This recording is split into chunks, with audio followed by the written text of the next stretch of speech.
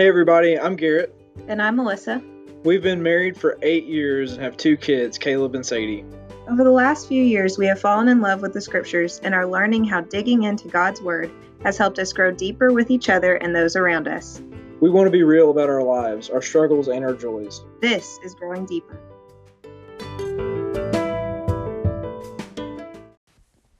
Welcome back. We're going to be studying Esther 7 and 8 today. Before we do that, though, we're going to jump into our new kind of, segment where we kind of talk about our highs and lows from the past week.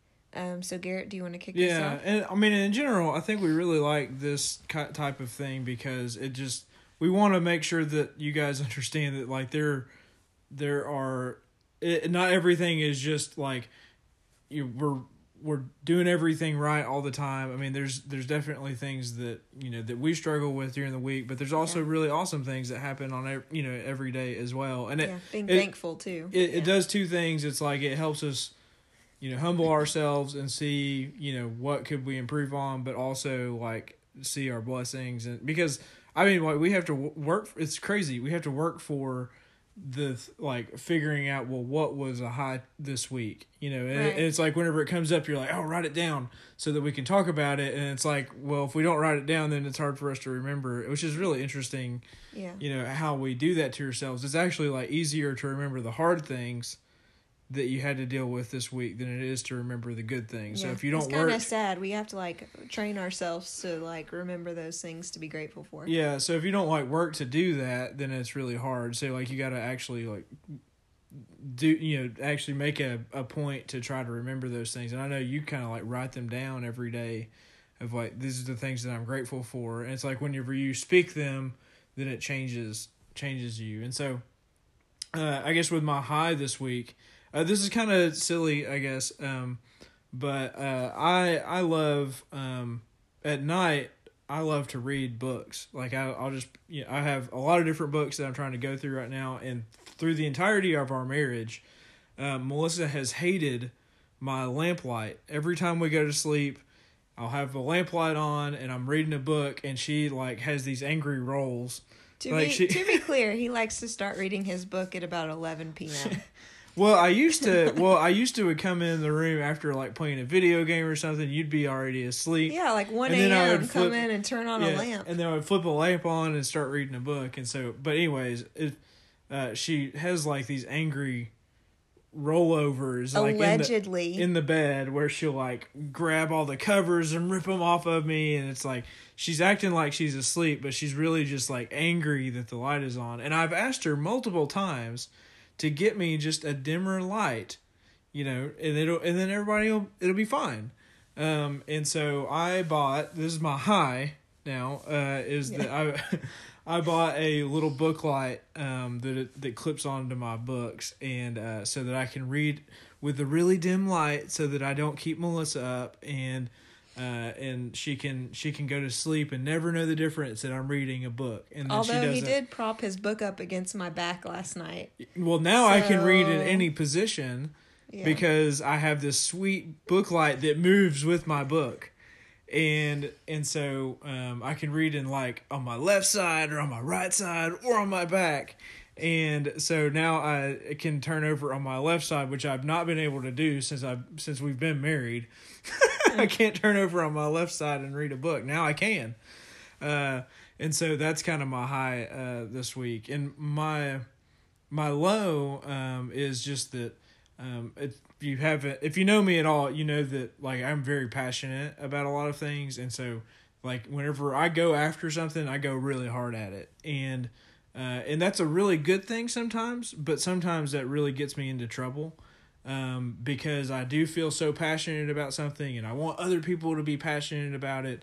And whenever they're not, and they don't fulfill those expectations that I project on them, it causes me to be frustrated, and then I get angry about something. And so that happened today, and at work, and that it's I don't see things going the way that I want them to, and my response to that, I'm not full of patience, and I'm not full of gentleness and kindness. I love how you said, we were talking about this earlier, and you said you're full of zeal, but that's not a fruit of the Spirit. Yeah, I'm full of zeal, but zeal isn't a fruit of the Spirit. And I think a lot of times we at least for me, I think I elevate zeal as if it's something really important, but it's like you can have zeal for a lot of things that are bad. And, so it's just like, it can be a good thing if used the right way. But whenever it controls you and it takes you over and you start treating people the wrong way, you don't treat people with the respect that they deserve, and you hurt that relationship, it's like, what was that worth then? Right. What good did that do? And I let that get control of me a lot, where it's really hard, and I've really tried to work on it,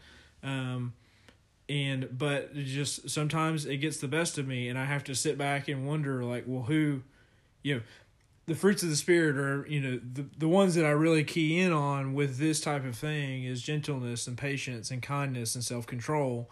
Of like, whenever I let my zeal get the best of me in those moments, those 4 fruits of the Spirit aren't being produced, and I'm not loving. I don't have any joy with it. Right. And so it's like, well, if those things aren't being produced, then whose Spirit's at work here? Right. And if it's not the Holy Spirit, is it my Spirit's the one that's running the game? And then, and we've talked a little bit about this just in the last month with the Spirit, and so thinking about how, man has his own spirit, and we'll kind of talk about this in another episode, but man has his own spirit, but there's also the Holy Spirit that it's like it's indwelling in us, and you kind of have that battle between like whose spirit's going to win out. Are you going to give yourself over to that and let those types of things produce, or are you going to give over to your fleshly desires and allow those things to rule you? So I battle with that. It's something that I battle with like just about every day, of like, how do I respond to people, and not like project things onto them and make them, want them to be the way that I want them to be, and instead respond with love and joy and peace, patience, kindness, and self-control. How can I do that? So that's kind of my low, because I really hate it whenever I can sit back and see like, well, you were a total turd, right? Whenever you did that. I mean, and you felt like you were like, have this righteous indignation for something, but really whenever you sit back and reflect on it, you realize you're just a big goober. Yeah. And so, I don't know. That's my low for this week. Well, I'll go ahead and get my low out of the way. I think just in general, over the past week since like Caleb got sick last week, my like internal motivation just hasn't been at the level that it normally is. And it's just caused me to not do some of the things that I know are good for me. I've missed some days of journaling, and like you mentioned earlier, part of my journaling is writing down things I'm thankful for. And so just not doing that and not really thinking about the things that are going well has just kind of, I'm just not setting my day out the way that I want to. I haven't, I've missed some days working out in the morning. And I'm just realizing the importance for me personally of getting that done in the morning and how much it impacts like my energy level for the whole day. And so it's just been kind of a tough week mentally for me. And there's nothing like big going on other than just like, I just want to kind of snap out of it and just kind of like take care of myself the way that I know I'm supposed to, and kind of do the things, and not just physically, but just like mentally, doing the things to take care of myself a little bit better in the way that I know that has helped me in the past. Mm-hmm. So that's kind of where I'm at with that. But as far as highs, I feel like it would be wrong if I didn't have a high that was related to how Caleb came downstairs one morning. I know on a different podcast I talked about how he rode his bike into our room completely naked. But then this week he came downstairs with a mask and a cape on, which I had no idea he had even gotten. I didn't even know. This is the picture you sent me. Yeah, I didn't even know like this stuff was in his room. I think I might have posted on Instagram. But like I didn't realize he had any of his superhero stuff in his room. And so he just comes downstairs in his mask and his cape. And I'm like, can I take your picture? And he just starts doing all these superhero poses. He's not here to smile. He's like this is gonna be like a legit photo. Your quote was, "I woke up this way." Yeah, I woke up like this. Yeah, that's right. Yeah, like, I mean, he's just, I don't know. I love it when he comes out and he's just like ready for his day in that way. That doesn't always happen, but it's a rare thing. That day, but it's really good whenever it does happen. That's why it's such a high. But also, I guess just one other thing that I'll mention is getting to go on a date night with Garrett. We went to J. Alexander's and they have the best mac and cheese, and they also have delicious steak. But like, you wouldn't necessarily think of like, oh, they have great mac and cheese, but they do.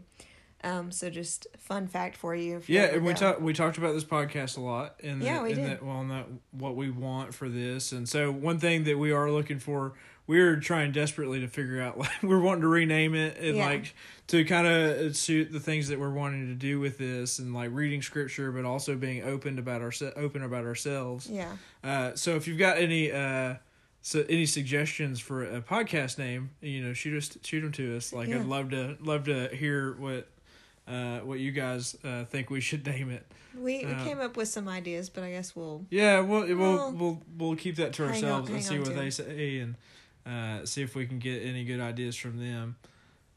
But yeah, that was really good too. And the Super Bowl party was awesome. We got to do that at your parents' house, and so if you've gotten to meet Ron and Debbie, I mean, they're just incredible people, and like they're really servant people, and it's something that like I was able to learn what it really means to serve somebody through them. And so if you got to meet them, they're awesome people, and they they were really excited to have all of our yackers over for the Super Bowl party, and so really thankful that all you guys came and showed out for that. We were kind of nervous about it, like whether or not we'd have anybody show up, and we had 70 people. Got a question for you. Yeah. You give us your best Shakira.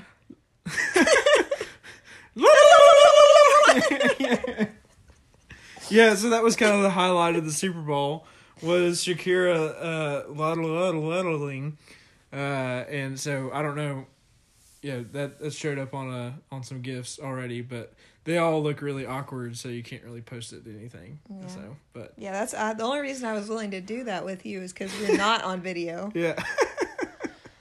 Oh goodness. Yeah. All right. Well, you ready to? Yeah, let's kick it off. You gonna recap it? Yeah. Okay. So I'm just gonna recap kind of from last week's podcast with chapters 5 and 6. So last week we kind of started with when Esther was finally going to the king after the 3 days of fasting, and it was kind of like a swift moment of all of a sudden, like, okay, yeah, we were really worried that he was gonna kill you, but nope, here's his scepter. You're good. Yep. And she invites King Xerxes to a banquet and invites Haman to come, and they come, and she's like, they're like, King Xerxes like, what do you want? I'll give you up to half the kingdom. And she's like, how about if you will agree to give me whatever I want, up to half the kingdom, if you agree to this, then come to the banquet tomorrow. Yeah. And so it's like a second banquet in 2 days. And we talked about how that's like a really smart diplomatic move that she makes. Yeah, like she's super intelligent. She's almost like making it like, if you show up, then that means you're agreeing to do what I'm going to ask, even though I haven't told you exactly what I want yet. So they are about to have this second banquet, and Haman goes home and he's telling his friends and his wife about, how awesome it is that Esther invited him to this banquet, that it's only the queen and the king, and how great that is. But he still has this issue with Mordecai. He just can't get over it. It's just it's like the one thing that he thinks is keeping him from being ultimately happy. Mm-hmm. And so he goes ahead and builds some gallows to kill Mordecai on, and he intends to talk to the king about it the very next day, the very next morning, so that he can go ahead and have Mordecai killed. Mm-hmm. And so as a reader, you're a little concerned, like, this is going to happen before the banquet. What does that mean for Mordecai? But then, ironically, at the same time that Haman's kind of going through this, King Xerxes is having a difficult time sleeping. And so he has his, what is it called? It's the Chronicles of his life kind of thing are written. It's like, hey, read me the book about myself. It's like, that's really boring. Can you please read that to me? And so what happens to be read to him is about the time that Mordecai saved his life, basically. Let him know about a planned assassination attempt. And King Xerxes like, hey, we never honored that guy, did we? And his servant or whoever is reading to, I don't remember. Yeah, it's like these eunuch dudes are, they're all eunuchs in this book. Yeah. There's like 1,000 of them. Yeah. They're just like, we didn't ever honor him. So the king brings Haman in to try to be like, hey, I have someone who I want to honor.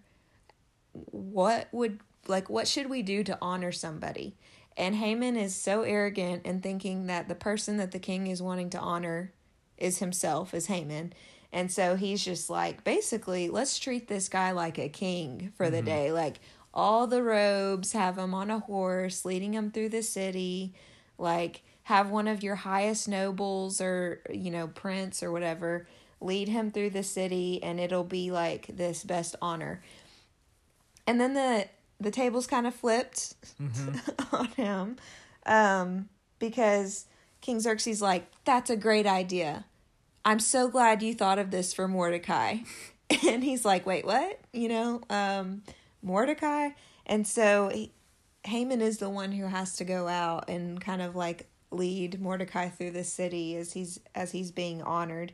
And what's interesting, like, he's still like, so he's in the position of like this noble prince. Yeah. Actually, like Xerxes sees him as this noble prince, and so like he's so caught up on his anger for Mordecai, he can't even recognize like the highest noble prince, the high position that he actually is in. Yeah. Yeah. And so he is about to be taken, or he's about to go to the banquet. Yeah. And he's just kind of really saddened by everything that's happened. Haman is, because he's just had to like honor Mordecai in this way before the banquet, and his wife is just like, well, you're good luck with this. Like, it just kind of seems like it's a very low point. Yeah, what a great way! Like when your wife is saying, "Well, you're just gonna lose." Yeah, when your wife doesn't believe in you. Yeah, yeah, which is kind of like where this scene ends, and it's like, well, if he's one of the Jews, you're done for, and it's like, you have this moment where it's just kind of like he's standing there sad, and all of a sudden, like, these eunuchs come and grab him and rip him and take him to the banquet. Yeah. And so you kind of have this scene set. And so one thing to talk about as we lead into chapter 7, Esther as a whole book, we haven't really mentioned this up to this point. Esther as a book is what's called a chiasm. It's a literary chiasm, which means that it steps out and it's symmetric. So it steps out in certain scenes. It comes to a peak, and then it steps back in stories that replicate what was before in a different way. And so you have like scenes that look exactly like the other one, but something different is happening in it. So it's showing you it's a symmetrical picture of what's going on. It's kind of it's cut right down the middle in chapter 6. So I guess you wouldn't really think of chapter 6 being the middle, but that's the middle of this chiasm of the book, when Mordecai is put on this horse and he's led around by Haman. So up to this point, Haman has been kind of like the one at the right hand of the king.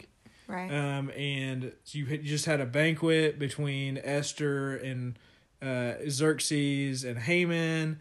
And now you have this pivot point that's chapter 6, and we're going to roll into chapter 7, and the chiasm is going to start stepping back. So you're going into this banquet with Esther again. Yeah, so we had the banquet with Esther, King Xerxes, King Xerxes and Haman.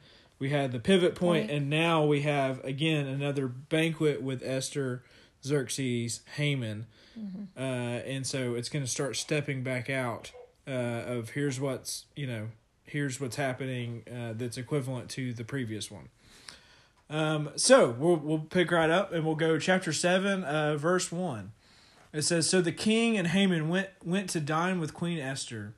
And the king again said to Esther on the second day, while they were drinking, 'What is your petition, Queen Esther? It will be given to you. What is your request? It will be given to you, even half the kingdom.' Then Queen Esther answered, and she said, 'If I have found favor in your eyes, O king, and if it is good to the king, let my life be given to me at my petition and my people at my request. I and my people have been sold to be destroyed and killed, to be annihilated.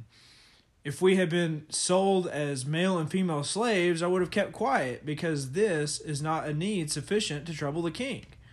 And King Xerxes said to Queen Esther, 'Who is he and where is he who gave himself the right to do this?' And Esther said, 'This adversary, the enemy, is this evil Haman.' And Haman was terrified before the king and queen." So what do you make of this section?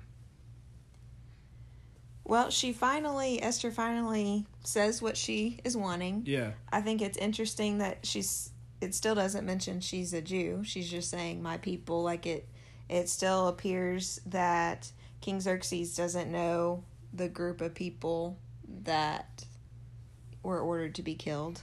And then we talked a lot about, it's verse 4, about, if the order had just been to make my people slaves, I wouldn't have bothered you with this. Yeah. And so it's maybe like, what's going on here? Why would she say something like that? I mean, slavery is a real big deal. I mean, that's not like something to just, would she not have spoken up if they had been slaves? I think there's a couple different options here of like, what does Queen Esther mean with this? I think she's still being very diplomatic. Yeah. And I think she's trying to play on the things that Xerxes would care about. There's alternate translations to this. What was yours that said the footnote in the NIV? It said, "I would have kept quiet, but the compensation our adversary offers cannot be compared with the loss the king would suffer." Yeah. So in other words, what she's saying is, if you were to kill off all these people, this would cost you so much more than Haman was offering you. That there's no financial reason to kill off all these people. It doesn't make financial sense to you, King Xerxes. And so she's kind of playing on that aspect of it a little bit, in that it's like, hey, if you were just to keep us as slaves, I wouldn't bother you, but you're going to kill our whole people. This doesn't make sense. Like, it doesn't make financial sense. So she's playing on that a little bit. So I don't want to think that she's like demeaning this slavery. I think she's playing the game. Yeah. I think she's still trying to be diplomatic to King Xerxes to say like, hey, this isn't just an emotional thing for me. This isn't just me, being like, oh, you're going to kill all my people, and so now I'm bringing this to you just because it's my people. This doesn't make sense for you as a king. Right. Even if you weren't married to me, this doesn't make sense for you as a king. So she's playing on that, I guess, that wisdom too, of just like, it's not just about me. This is going to hurt you too. Yeah. And another way that you can look at it is of just like, well, God, I know God is not mentioned at all in this book, and we've talked about that, I think, every podcast. Mm-hmm. But this idea of like, if they were just slaves, there's still a time for God to redeem them. Yeah, you can play more of the long game. To kind of pull them out of slavery. Yeah. Again. Yeah. So and that's not something like for them. That's totally within God's character. Right. And so that He is the God who saves people from slavery. Right. Like he is their liberating God. That like His great movement in their history was the Exodus that liberated them from the slavery of the yoke of Egypt. And so you can, I guess you could look at it that way, that Esther's like, hey, even if you had sold us into slavery, that she's kind of playing the long game. It'd be like, I'd be willing to wait and see what happened with that because we know our God. I don't think she would have been felt as like this urgent like this need to go to him. I mean, Right, you know, immediately. we just read in the last chapter, or in chapter 4, how scared she was that she was going to be killed if she went to Right. the king, and then he didn't hold out his golden scepter. Now, he obviously did, but like she didn't know that, and she was worried about Right. that. But if they've been So, sold like, into slavery, it's then it's like, like, well, I can maybe wait 30 more days. Right. Maybe you next know, time he and then I invites can me, get my you know, people free. Right. So I think there's a couple different ways to maybe look at that, of like how is Esther dealing with that? Is it her faith? Is it her playing the game here? Maybe it's a little bit of both. I don't know, but I think that's an interesting part of it. Again, I think we really need to emphasize things that happen in this are like revolving. The key scenes are all at banquets. The things that's happening are all at banquets, and so that's what's happening here. And this is the third time that King Xerxes has asked this of her. So it's almost like he's like begging her, please tell me. And so like she's got him on his like toes, like he's like sitting here begging her to make your petition. I want to give you whatever it is that you ask. And so through all of this, it's like this patience has really paid off for her. Yeah. In that, and his response is just fury. And I think her posture of humility, like just the way that she asks things, like, "O king, like, if it pleases your majesty, grant me my life." Like, she's just very, I don't know, I just feel like in this entire book, she just approaches things with such humility and like very, like not very obvious ways, I don't know. Yeah. I just think that goes a long way for her, especially with someone like King Xerxes. Yeah.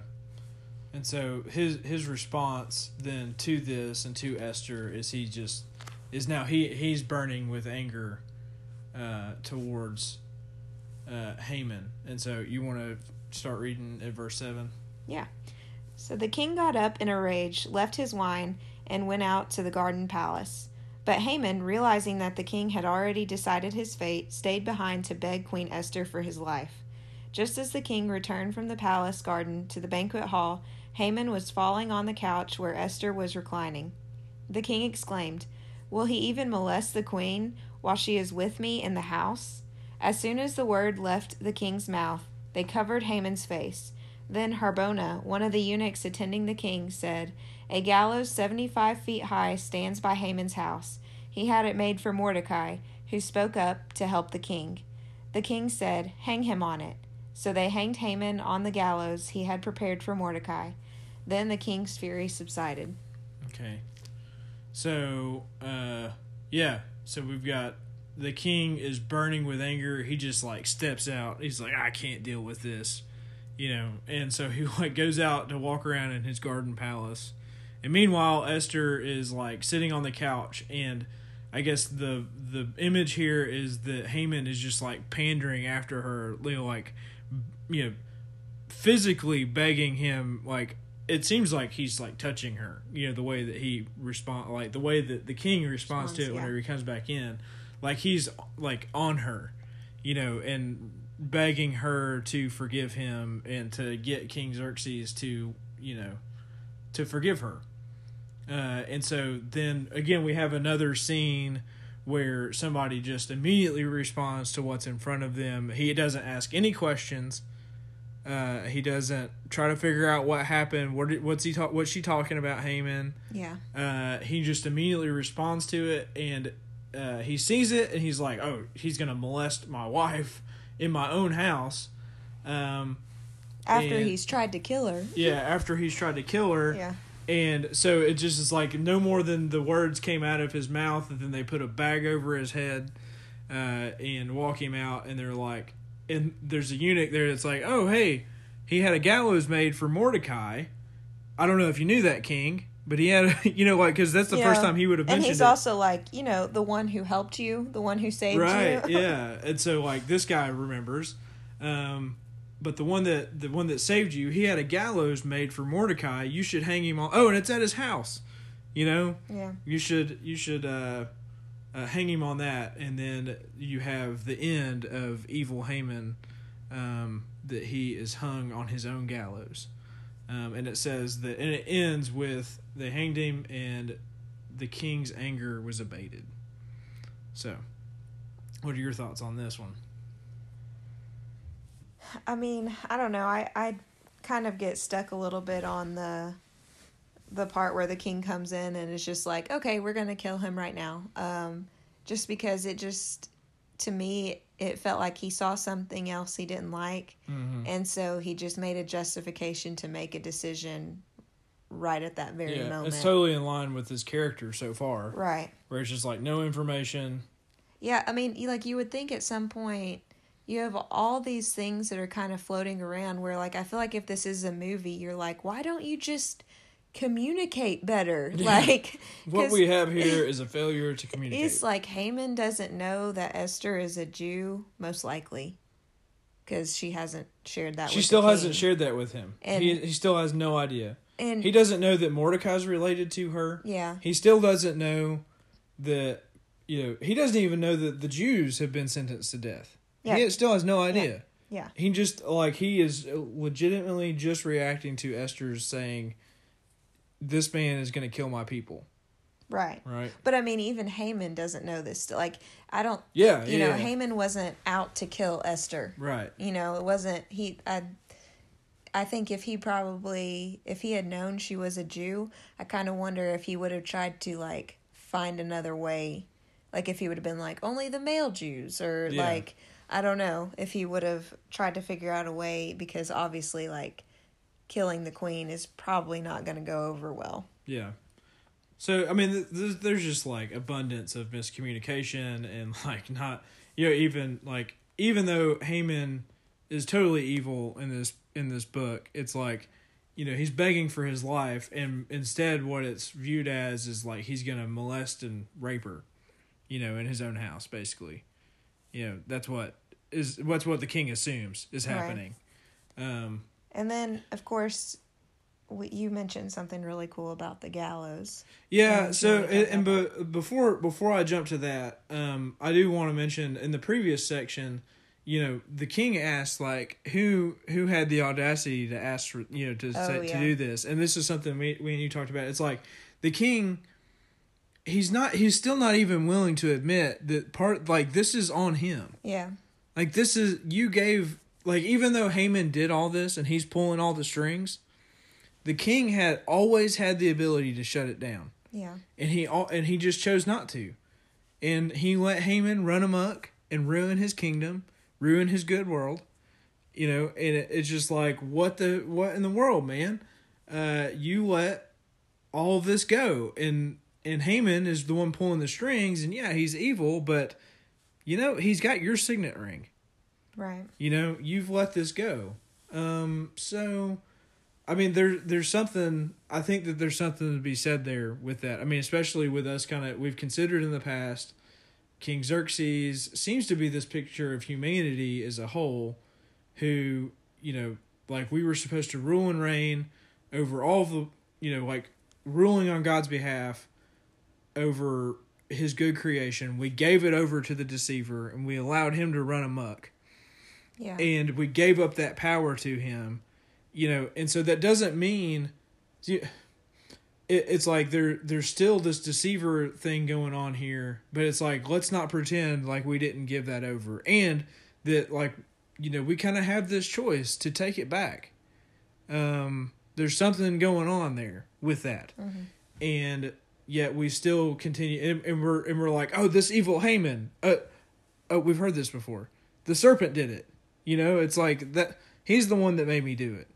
So there's that, I think that there's that play still going on here, and that King Xerxes still doesn't want to admit or won't see that part of this is his fault. But yeah. Queen Esther is actually really kind of giving him that grace with that. She's going along with that, and she's saying, Haman has been pulling the strings here. We need to do away with Haman, and then we can deal with what it is that you've done, what you have allowed. It's kind of interesting just to think about,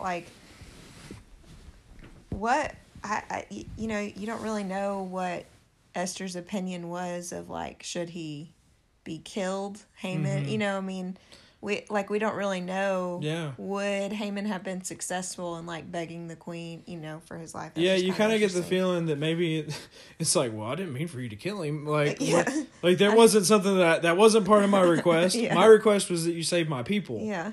It wasn't that you kill Haman. Yeah, and so his reaction then, again, based off of his advisors, is to have him killed, to have Haman killed. And so then we look.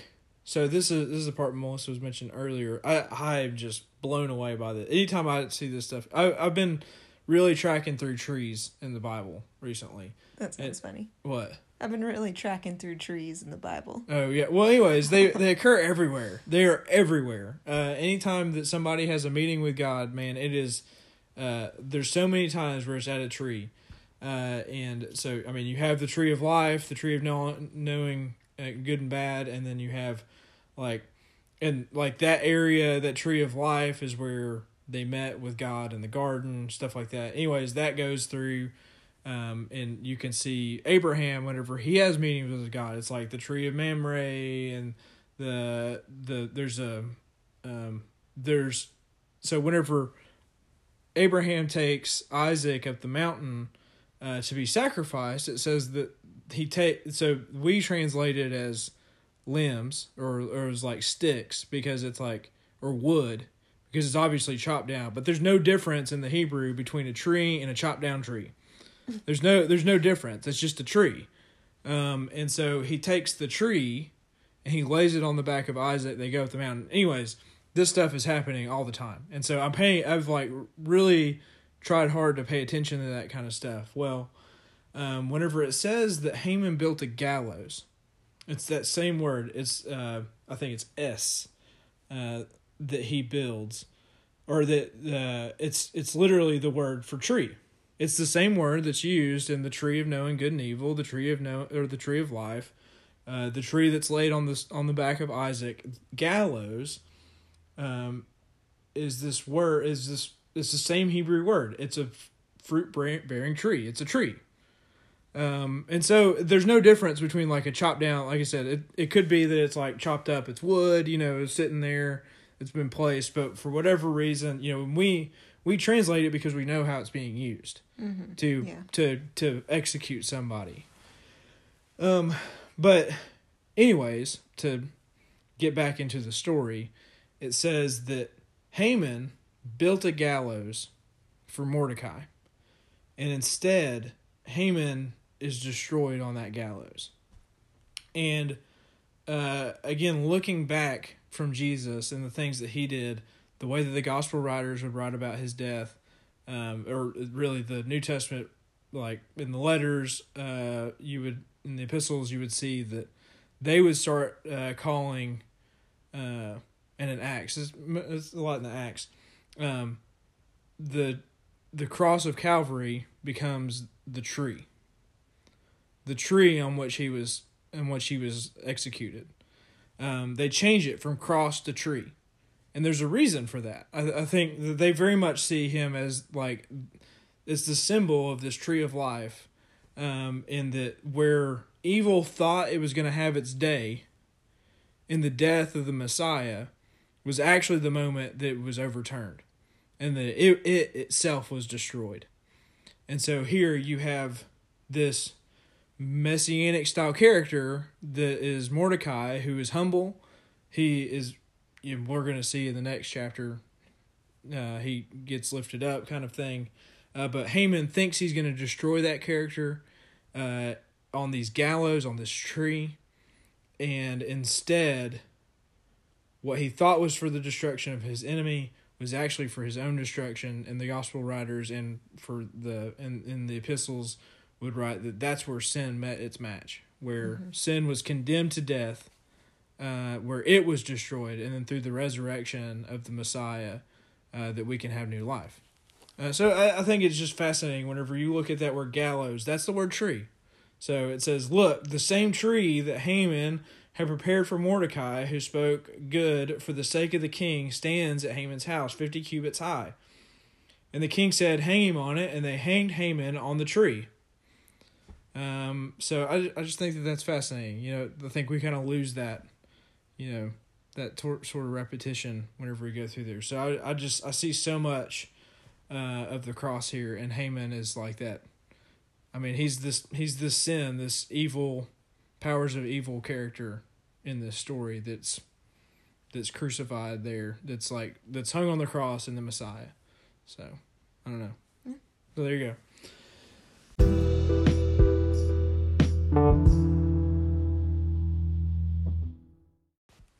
All right, so let's pick up chapter 8, verse 1. On that day, King Xerxes gave Queen Esther the house of Haman, the enemy of the Jews, and Mordecai came before the king, for Esther had told what he was to her.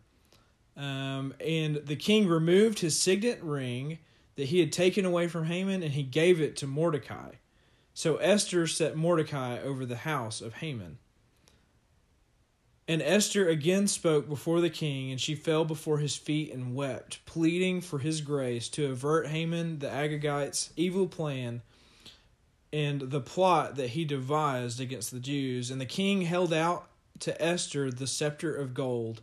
And Esther rose and stood before the king, and she said, "If it is good to the king, and if I have found favor before him, and if the king is pleased with this matter, and I have his approval, let an edict be written to revoke the letters of the plans of Haman, son of Hammedatha, the Agagite, which he wrote to destroy the Jews, and are in all the provinces of the king. For how can I bear to look on this disaster that will find my people, and how can I bear to look on the destruction of my family?"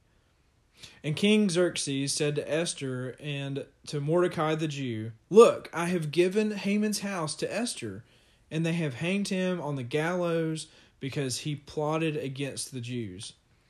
Write as you see fit concerning the Jews in the name of the king, and seal it with the king's signet ring, for a decree that is written in the name of the king and sealed with the king's signet ring cannot be revoked." Okay, so this is like the first time that it's kind of brought up that all this was about the Jews. Yeah. Yeah, now all of a sudden it's like, all right, out in the open, Mordecai's my cousin. Yeah. You know, I know you didn't know, but yeah, this surprise. is it. And he's, he's cool with that. He's like, you can have my signet ring now. Yeah, so he's just like, he's really loose with his signet ring. Yeah, he's like, all right, you get a signet ring and you get a signet ring. Actually, so there's only one. Yeah. But it is just like, he's just kind of like, all right, well, Haman's dead, so I need somebody else. Somebody else has got to wear it. Mordecai, you seem like you're up for the job. So, and he did save his life, and it's been a while, but he's shown that he's been faithful in a few things, and so here we go. And he's like, here's my signet ring. And gives him over the power. Yeah. I think what surprised me the most in this chapter was the fact that Esther is again pleading with the king to save her people. I think you kind of, going back to the last chapter, you're like, I thought we already addressed this. Like, we already asked, like, hey, will you save me and my people? And we kind of got just that request, I guess, kind of got overshadowed by the king's anger with Haman, that it's like, okay, well, yes, thank you for addressing Haman and how evil he is, but that doesn't fix the problem that we have now. Yeah. We still have a problem. Yeah, it's like, okay, I don't know, and going back to that analogy of like the it's sin that's condemned on the cross in the Messiah, that he takes on and he becomes the sin. It's like, to those in Acts, it's like, it's not like that they think that, okay, well, all the problems of sin are gone. They're still dealing with the world as it is, even though sin has been condemned. Yeah. And destroyed and obliterated on the cross. It's like, still there's like these lingering effects and like this, well, okay, now what do we do? And how do we deal with this? And so it's like, yes, the evil one has been destroyed and has been overcome in this story, but there's still like the lingering effects of what he's done. Yeah, there's still, it doesn't change the fact that when you consider how vast this kingdom is, I mean, it says multiple times it's like 127 provinces. And it's like, okay, so just because Haman is now dead, those provinces don't know that. They don't, and at the end of the section that Garrett just read, it mentions the fact that no document written in the king's name and sealed with his ring can be revoked. And that's pointing back to the fact that Haman did just that with the king's ring. And like, I remember thinking then that everybody who received that edict thought this was coming from the king, that the king was saying kill all the Jews, when really the king didn't even know what people he was having killed. Right. So the problem now is, okay, we have something out there that says kill the Jews, and we can't revoke it. Yeah. And so now you have this repetition. This is the third time I think this has happened in the book, where it's like there's an edict that's written in every language so that everyone can hear and understand. Do what? Yeah. You want me to read it? Yeah, go ahead. Or do you have anything else to say about that that? Oh, no. part? Okay. I had forgotten that we hadn't actually got to that part yet. So sorry about that. But yeah, anyways, so you kind of have, I guess just go ahead and start reading it. Okay. Yeah. At once the royal secretaries were summoned. On the 23rd day of the 3rd month, the month of Sivan, they wrote out all Mordecai's orders to the Jews and to the satraps, governors, and nobles of the 127 provinces stretching from India to Cush. These orders were written in the script of each province and the language of each people, and also to the Jews in their own script and language. Mordecai wrote in the name of King Xerxes, sealed the dispatches with the king's signet ring, and sent them by mounted couriers who rode fast horses especially bred for the king. The king's edict granted the Jews in every city the right to assemble and protect themselves, to destroy, kill, and annihilate any armed force of any nationality or province that might attack them and their women and their children, and to plunder the property of their enemies. The day appointed for the Jews to do this in all the provinces of King Xerxes was the 13th day of the 12th month, the month of Adar. A copy of the text of the edict was to be issued as law in every province and made known to the people of every nationality, so that the Jews would be ready on that day to avenge themselves on their enemies. The couriers, riding the royal horses, raced out, spurred on by the king's command, and the edict was also issued in the citadel of Susa. Mordecai left the king's presence wearing royal garments of blue and white, a large crown of gold, and a purple robe of fine linen. And the city of Susa held a joyous celebration. For the Jews it was a time of happiness and joy, gladness and honor. In every province and in every city, wherever the edict of the king went, there was joy and gladness among the Jews, with feasting and celebrating. And many people of other nationalities became Jews, because fear of the Jews had seized them. All right. So, like I said, like I was talking about before, they seem to make this edict, or they write this thing down to try to overcome like what it is that's already gone out, because that can't be revoked. Now we have to go write something else that's going to help overcome that.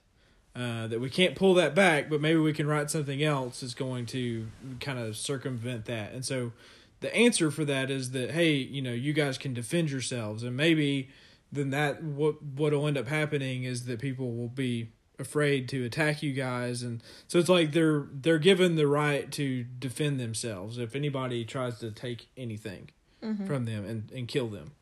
And what I mentioned before, this is the third time that this has happened, where an edict goes out that's written in every tongue and every language to all the provinces of the world. And so and we'll kind of come back to that in a second, but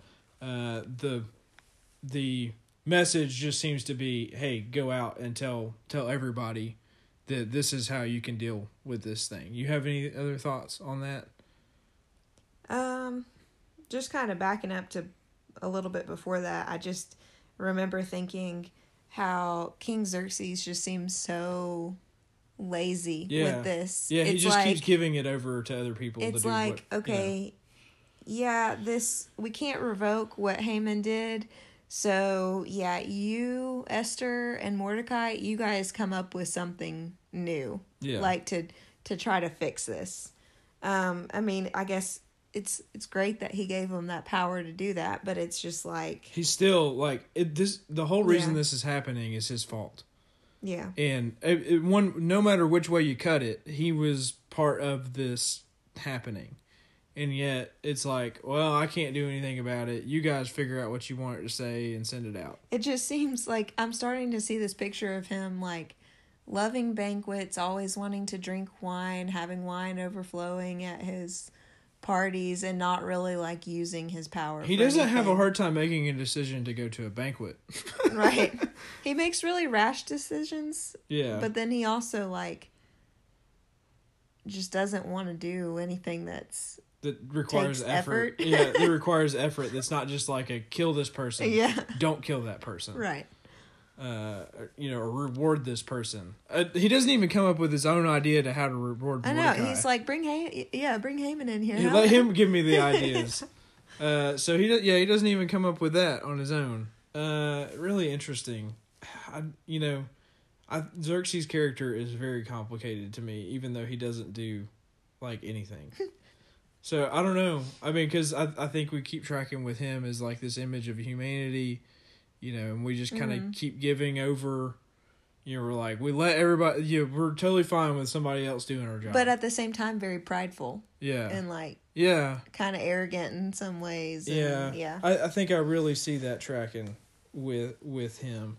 But I want to take this and kind of overlay this with Acts a little bit. You have this. We talked about the gallows before, the tree.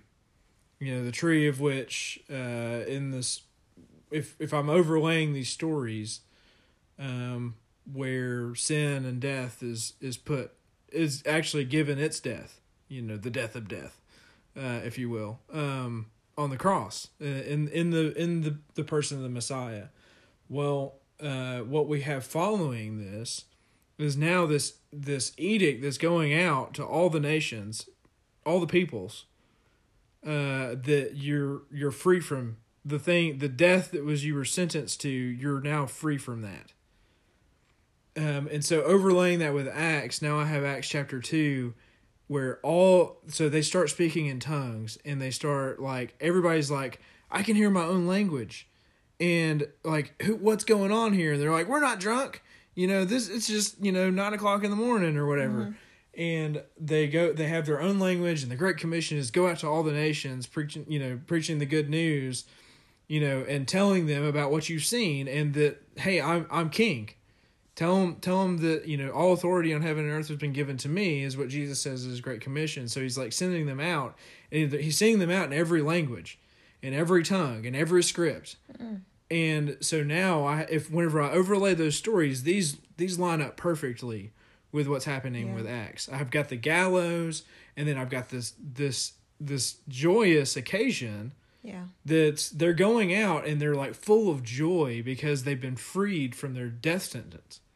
Yeah, that is just beautiful to me. Whenever you start seeing those two things kind of overlaying, it's like, wow, like this is really cool. Like I am just in love with that, and I just see so much of what Jesus was talking about on the road to Emmaus. Like every time I come and read this, I'm like, oh, that's right there. There it is. There's Acts chapter 2 right there. Is the joy that they're full of. It says that that there was gladness and joy for the Jews, a banquet and a holiday. And so this is the Jubilee. This is the Jubilee that's happening. And many of the people from the country were posing as Jews, or yours said that they became Jews. Yes. And so, I hear Paul's letters in this where he's like, hey, there's, these Gentiles are becoming, he's like, I'm being sent to the Gentiles to help them become, followers of the Messiah. That, yes, there were, Israel was, who God chose to be a light to the nations, but that wasn't just for the sake of Israel. It was for the sake of the whole world, And so it's like, yes, it was for them, but it was also for the whole world. And so now you have this picture of like, it's going out to all the nations, all these things that are, like you've been freed from your death, and that now all of these people are kind of coming into the family of God. So that's a little, I see that there. I think that's going on. So what do you make of Mordecai being, his picture here? Well, earlier we were talking about that pivot point, and on the other side of the pivot point that we've already studied, we saw kind of a similar, well, we didn't see it, but Haman was kind of lifted to this high position. And he was given the signet ring. Yes, and he was given the signet ring. And now Mordecai is given the signet ring. Right, and so now we're kind of on the other side of that, with now kind of seeing Mordecai being lifted up in that position. And he's king. Yeah. It says Mordecai went out from the presence of the king in royal clothing, of blue cloth, white linen, and a great crown of gold, and a robe of fine white linen and purple. And the city of Susa was shouting and rejoicing. And so I think you have the picture here of Mordecai being displayed, I guess, in kind of, it's in the presence of the king, but I mean, like, he's in royal clothing, like he's royalty now.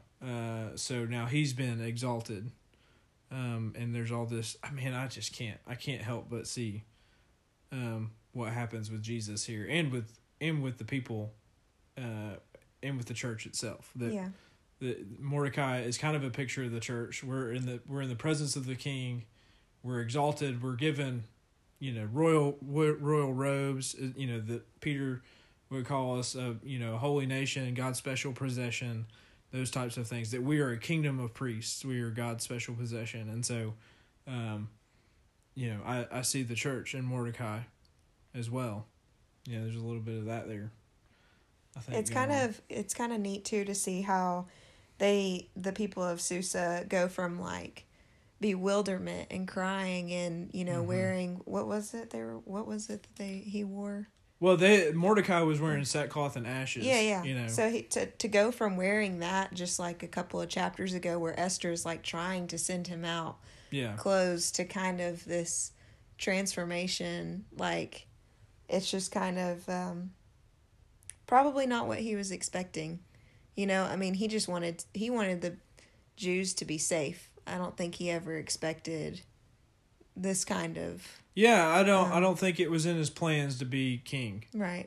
Or to have the signet ring of the king. Right. I mean, he seems humble, like he's humble, and again, we have that repetition of God's character, Yahweh's character, of exalting the humble, and bringing down the proud, and so I see that displayed in this story. And again, since even though God's not mentioned, I think it's like you have to be able to see how he's redeeming his people in this story. And not just the people here in Susa, but how this reflects, the idea here is that the Jews aren't just here, they're also back in Jerusalem, Ezra Nehemiah time frame, and this thing that's happened out there has saved their lives too. Yeah. And how God's redeemed his people, and how he's working in ways that we can't see. Right. I mean, it's like the people in Jerusalem can't see this going on. Right. And so just the same, it's like you don't see God, and like you don't see God's name in this,